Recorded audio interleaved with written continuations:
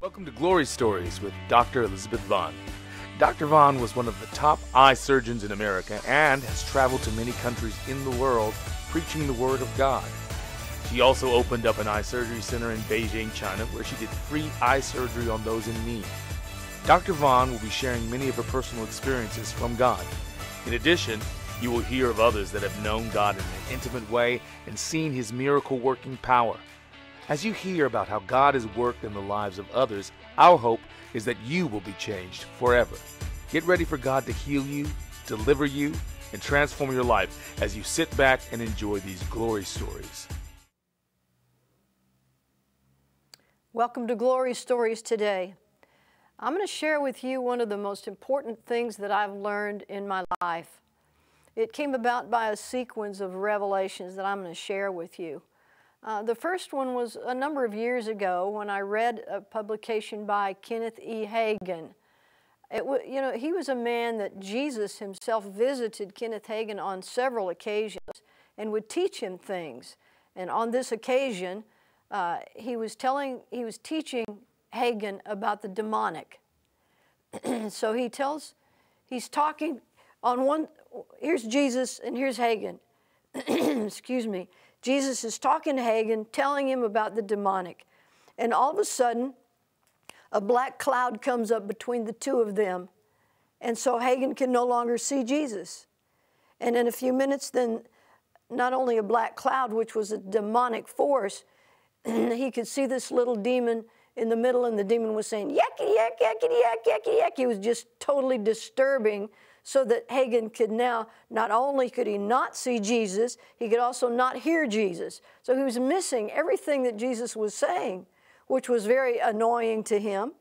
So finally, he's thinking in his mind, why doesn't Jesus do something about this? Doesn't the Lord see this demon force here interrupting our conversation? Why doesn't he do something about it? But nothing was being done, so Hagin finally just gets fed up with it, and so he speaks to the demon and he says, "You be quiet in the name of Jesus." And the thing fell to the floor, kerplop, like a bag of salt.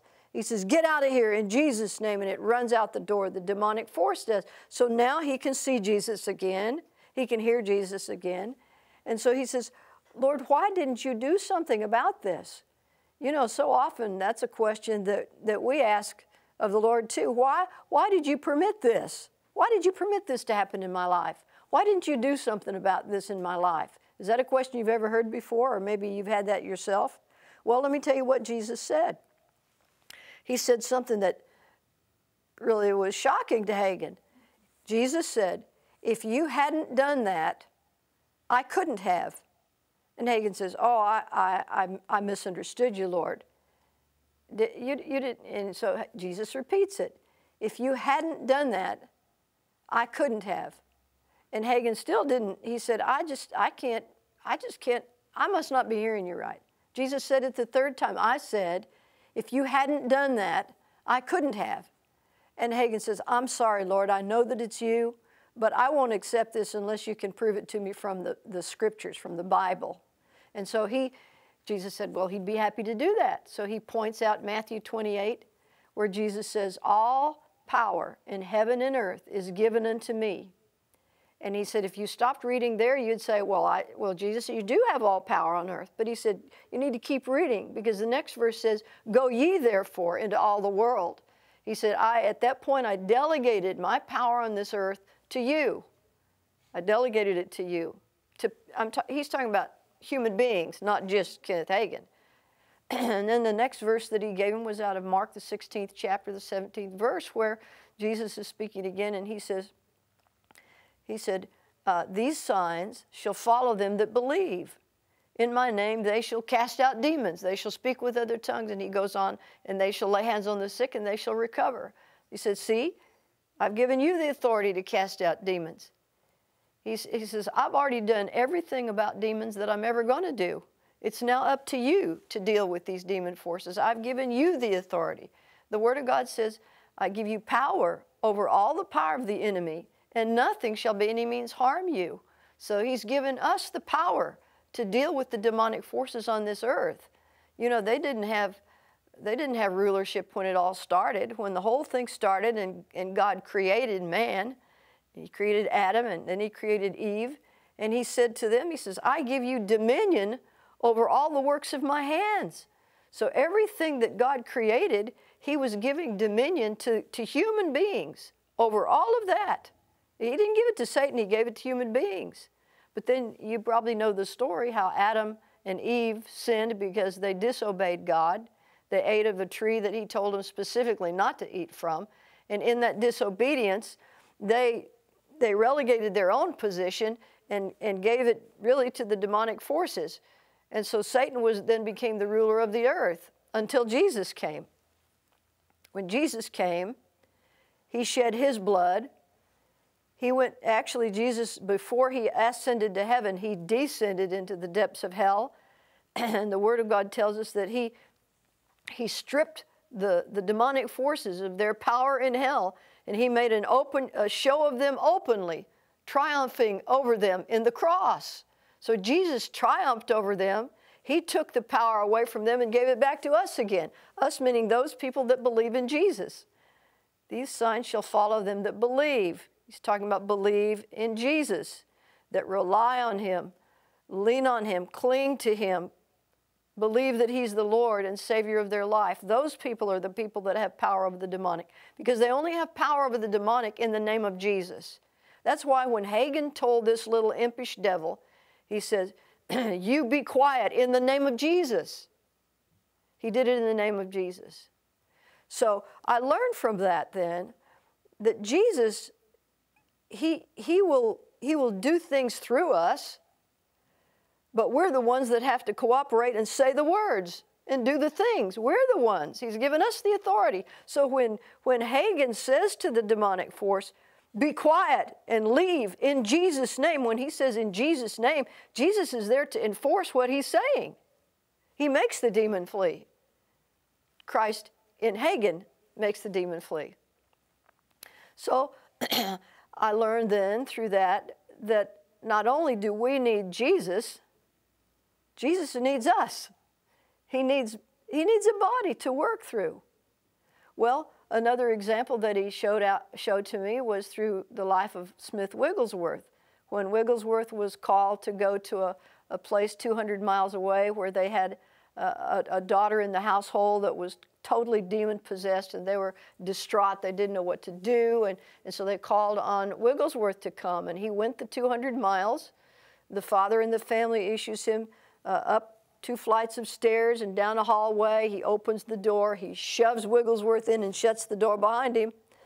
And Wigglesworth sees in this room a young woman in her early 20s pinned to the floor by 5 strong men.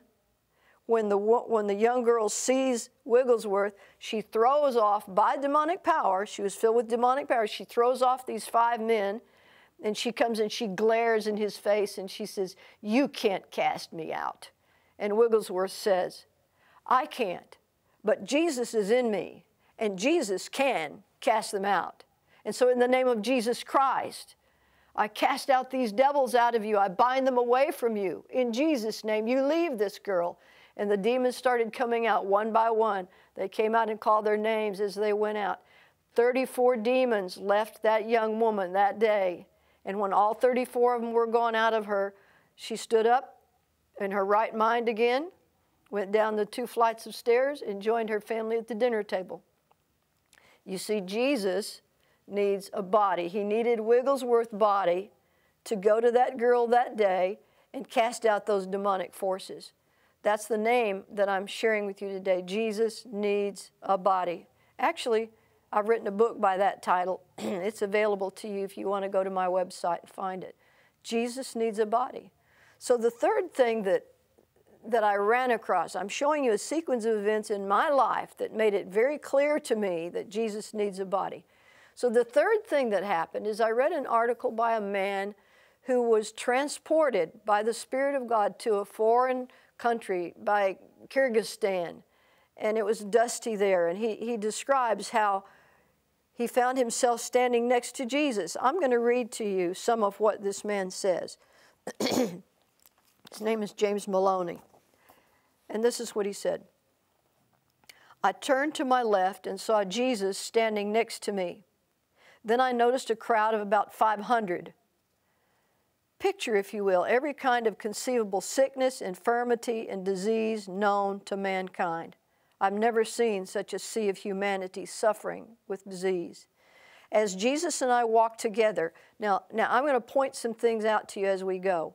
At this point, he's saying Jesus was walking and he was walking, and they were two separate beings, right? As Jesus and I walked together. We came upon a man, if you could call him that, emaciated and contorted, drawn up legs and mangled arms, lying at the Lord's feet. He was about 3 feet in height and maybe 60 pounds. His stomach was bloated and his ribs were protruding. There were no signs of recognition in his eyes. He was absolutely a vegetable. As the man came into focus, I was now seeing through Jesus' eyes, as if the man was lying at my feet. And now, as I reached out my hand, I recognized them as my own, but they were the Lord's hands, as if he had stepped into me and was moving through me. You see something's happening here. The name we're talking about, the title we're talking about is Jesus Needs a Body. So Jesus, when he was going to touch the man and heal the man, he then went into James's body, and the hand that was reached out was James's hand / Jesus's hand. It was a combined hand, but he was using the body of a human being, James. The power was totally the Lord's alone, but he was choosing to move through me. I was no longer just myself. I was in Jesus and he in me. I laid my / his hands on the wasted vegetative man. There was no struggle. There's no fight against the demonic, no binding, no loosing, no praying, no sputtering. The man was healed, as simple as that.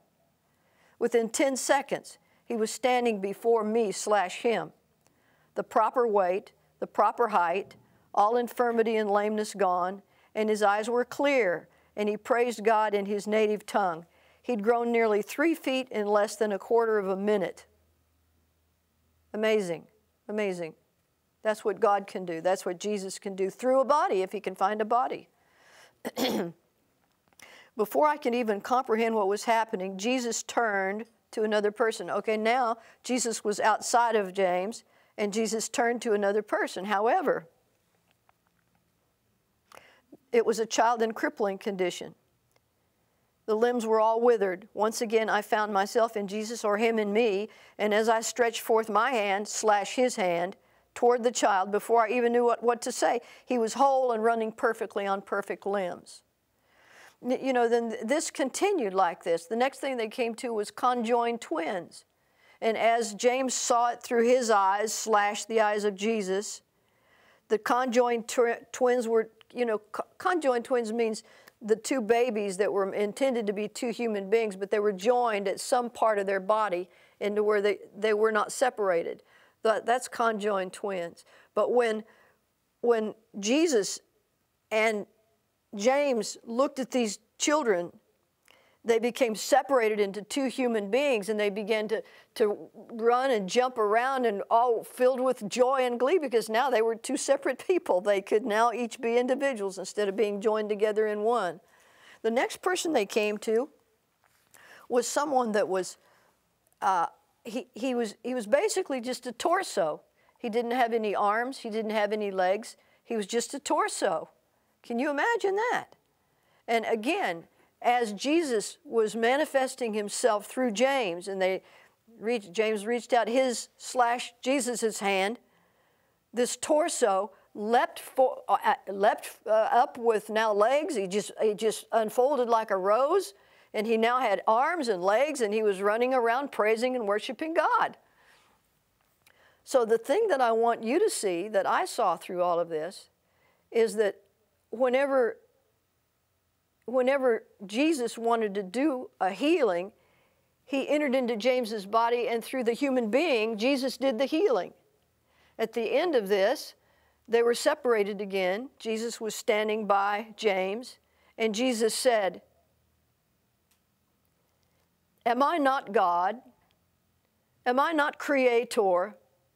Is there anything too difficult for me?" I love that. I can just see, can you see this massive humanity? They're clamoring for Jesus. They're clamoring just to get a touch from him through James. And there he is. He's standing separate now from James.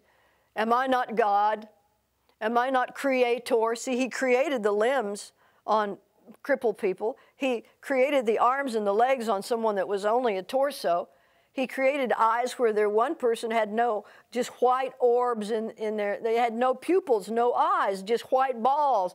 And through the power of Jesus Christ, they suddenly got pupils and they could see, and they were shocked by being able to see for the first time in their lives, and the pupil constricted to the light that they were seeing. He's a creator. That's why he says, am I not God? Am I not creator? Is anything too difficult for me? Excuse me. So again, I was learning from a third source that Jesus needs a body to work through. Then I ran across a story by a woman named Clarice. Funny story. She's a funny lady. She grew up in the Presbyterian church, the Methodist church, the Baptist church, the Episcopal church. And through that life's journey, she had gotten some really strange thinking, wrong thinking. And in her thinking, she was thinking that a woman could only minister to other women and not to men, which is crazy. But anyway, that's what she was thinking. And she already had the anointing of God. She was a powerful woman in God. So she would go around and minister to women's groups. But this one time she came to a church. The pastor of the church named Earl came out and met her. And he said, well, come on in. We're going to have church here today. And she said, oh, now wait a minute. Now, I didn't come to go to a church service that has men. I only minister to women. He says, well, I'm sorry, little lady, you're all we've got. So just come on in, you know. So she was in a position where she had to do something she had never done before. So she was very, very nervous about it, very nervous. And he said, if you do a good job, I'll give you $10. So he was just jovial and laughing and having a good time, and she was scared. So she went in there. She was kind of forced into this predicament. She had a lady named Linda that was playing the piano with her as she was traveling to various churches. So Linda's playing the piano. The choir gets up and they sing their songs. And another person speaks, and then another person speaks, and finally it's time, and he calls on Clarice. Clarice steps up to the podium, and she says a couple of sentences, and about that time, Pastor Earl falls dead on the podium. She said, I knew I wasn't supposed to speak with men in the crowds. He's fallen dead. And then his wife, Earl's wife, is screaming, Earl, Earl, and his children, Daddy, Daddy. And all the people in the congregation are just, you know, shocked because Earl just fell dead on the platform.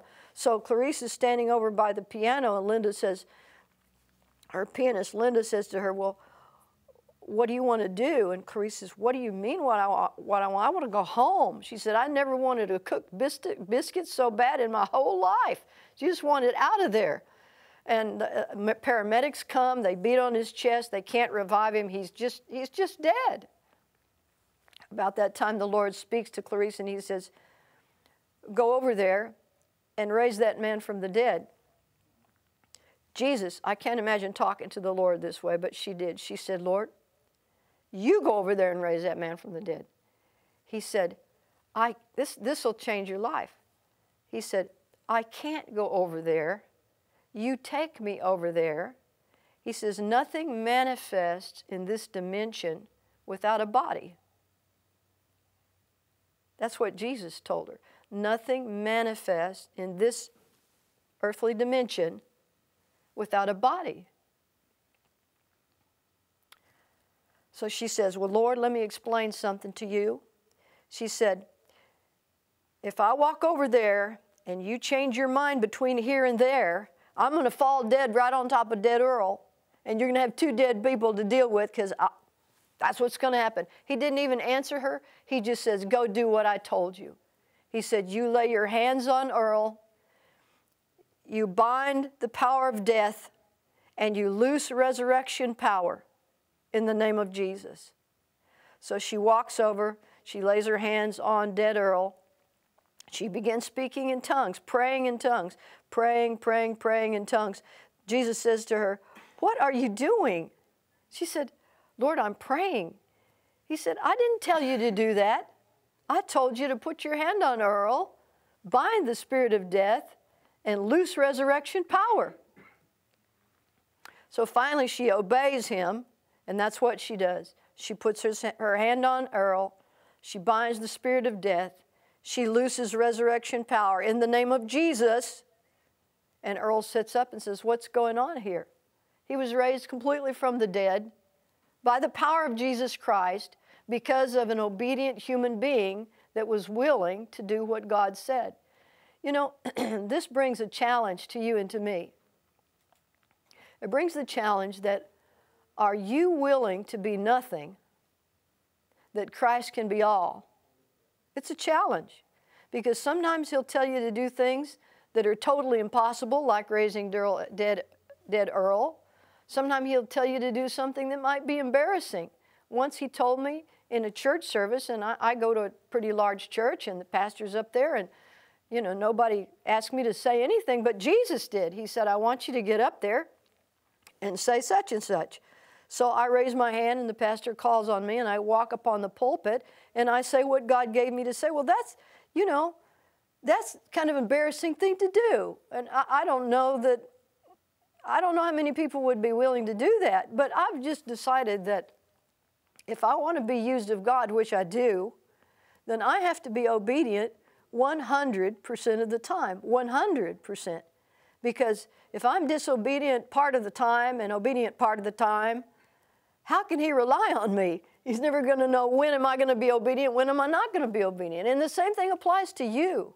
So we need to determine that we're going to be nothing. We're going to crucify our own will and our own flesh, our own pride, our own thinking, our own desires, crucify everything that's of your own will, and let Jesus live his life through you.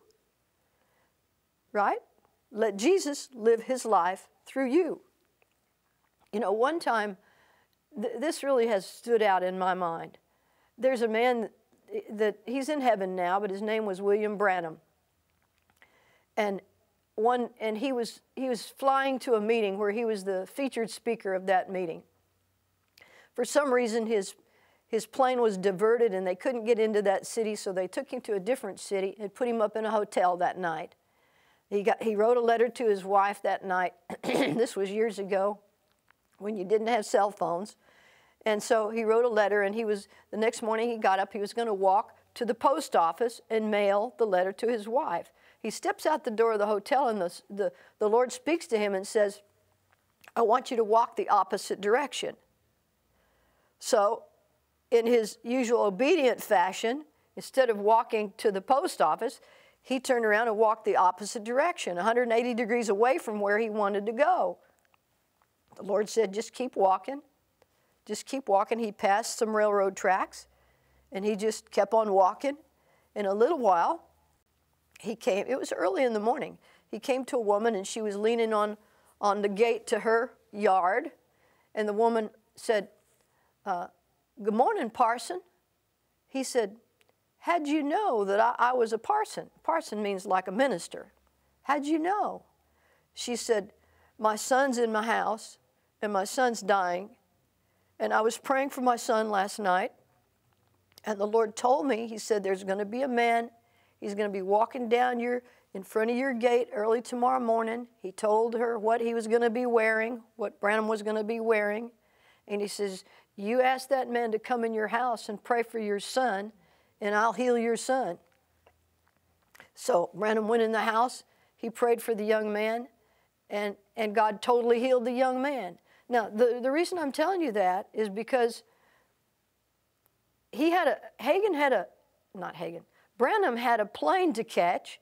He knew that they were picking him up at a certain time at the hotel. He knew that it was getting later and later, and he was walking the opposite direction. He never got to mail the letter to his wife, but he was walking farther and farther the wrong direction, away from where they were going to pick him up at the hotel, and he continued walking until the Lord told him to go into that house. The other thing I want you to see is this. In the night, God told this woman that Branham would be walking by her yard the next day. That means that God could put such total trust in Branham to do what he said and walk the wrong direction, such total trust in Branham that he could tell the lady in advance what Branham was going to do because he knew Branham would obey him. Is that the kind of person you want to be? That's the kind of person that I want to be. Obedience is better than sacrifice. Lots of times people, when they don't obey the Lord, I've been in that position too. I didn't know for sure it was the Lord. I was a young Christian. He was telling me to do one, I thought, I didn't really know. That was a dilemma I had at that point in my life. I didn't know the voice of the Lord well enough to be sure it was the voice of the Lord. But I had just a feeling, a sense that I shouldn't be doing this. It wasn't a bad thing. It's just a business decision. But the other people that were advisors to me were advising me to go on and do this. So I went on and did what the advisors were saying against that internal feeling that I had. And I was, in doing that, I was not listening and obeying the voice of the Lord, of the Holy Spirit. And because of that decision, which was a wrong decision, I had to pay a heavy price for that decision, but I learned that you must always listen and obey. Now, maybe you're saying to yourself, how do I hear the voice of the Lord? Well, it's kind of like this. If you talk to someone for the first time on the telephone, they introduce themselves to you, you wouldn't know that voice. If they called you again in the next 2 days, you heard the same voice again, you'd begin to recognize the voice. And then in a few days more, they called you again. That'd be the third time you heard. But the point is, the more you hear the voice, the more you'll recognize that person's voice until one day they call you. They don't have to introduce it. You say, "Oh, hi, Joe. Yeah, I recognize your voice. How are you today?" And you just start your conversation. That's kind of the way that you learn the voice of the Lord. And the way I did it, I said, the Word of God says, "My sheep know my voice, and another they will not follow." I said, "Lord, I'm one of your sheep. So from this day forward, I'm going to assume that I hear your voice." And if I think I'm following your voice and it's really not you and I do the wrong thing, I say, "I apologize in advance, but I'm going to try my best to hear you. And if I even think it's you, that's what I'm going to do." And I started living my life like that. So you have to decide that you want to hear the voice of the Lord. You have to listen for the voice of the Lord. And when you pray, you don't just pray 100% you talking. You pray, and then you get silent, and you begin to listen to the Lord, and He will talk back to you, and you will get used to hearing that voice. And once you're used to hearing that voice and you know that that's the Lord, then the second thing you must do is always obey that voice. Because Jesus needs not only a body, He needs your body. In order for Him to function through you, you have to hear Him and obey Him, no matter if it's embarrassing, no matter if it doesn't suit your time frame, if it doesn't suit your personality. Those things are irrelevant if you've been crucified with Christ. Like Paul said, "I'm crucified with Christ. It's no longer I that lives, but Christ lives in me. In the life I now live in flesh, I live by the faith of the Son of God who loved me and gave Himself for me." That's our goal today. We hope that you enjoyed these stories of the glory of God. We believe that each story we tell will help build your faith and help to bring a miracle into your life. For more information about this program and Dr. Elizabeth Vaughn, visit her website at godsinstrument.com, her YouTube channel at Glory Stories Now, or write her at Elizabeth Vaughn Ministries Incorporated, P.O. Box 454, Argyle, Texas 76226, USA.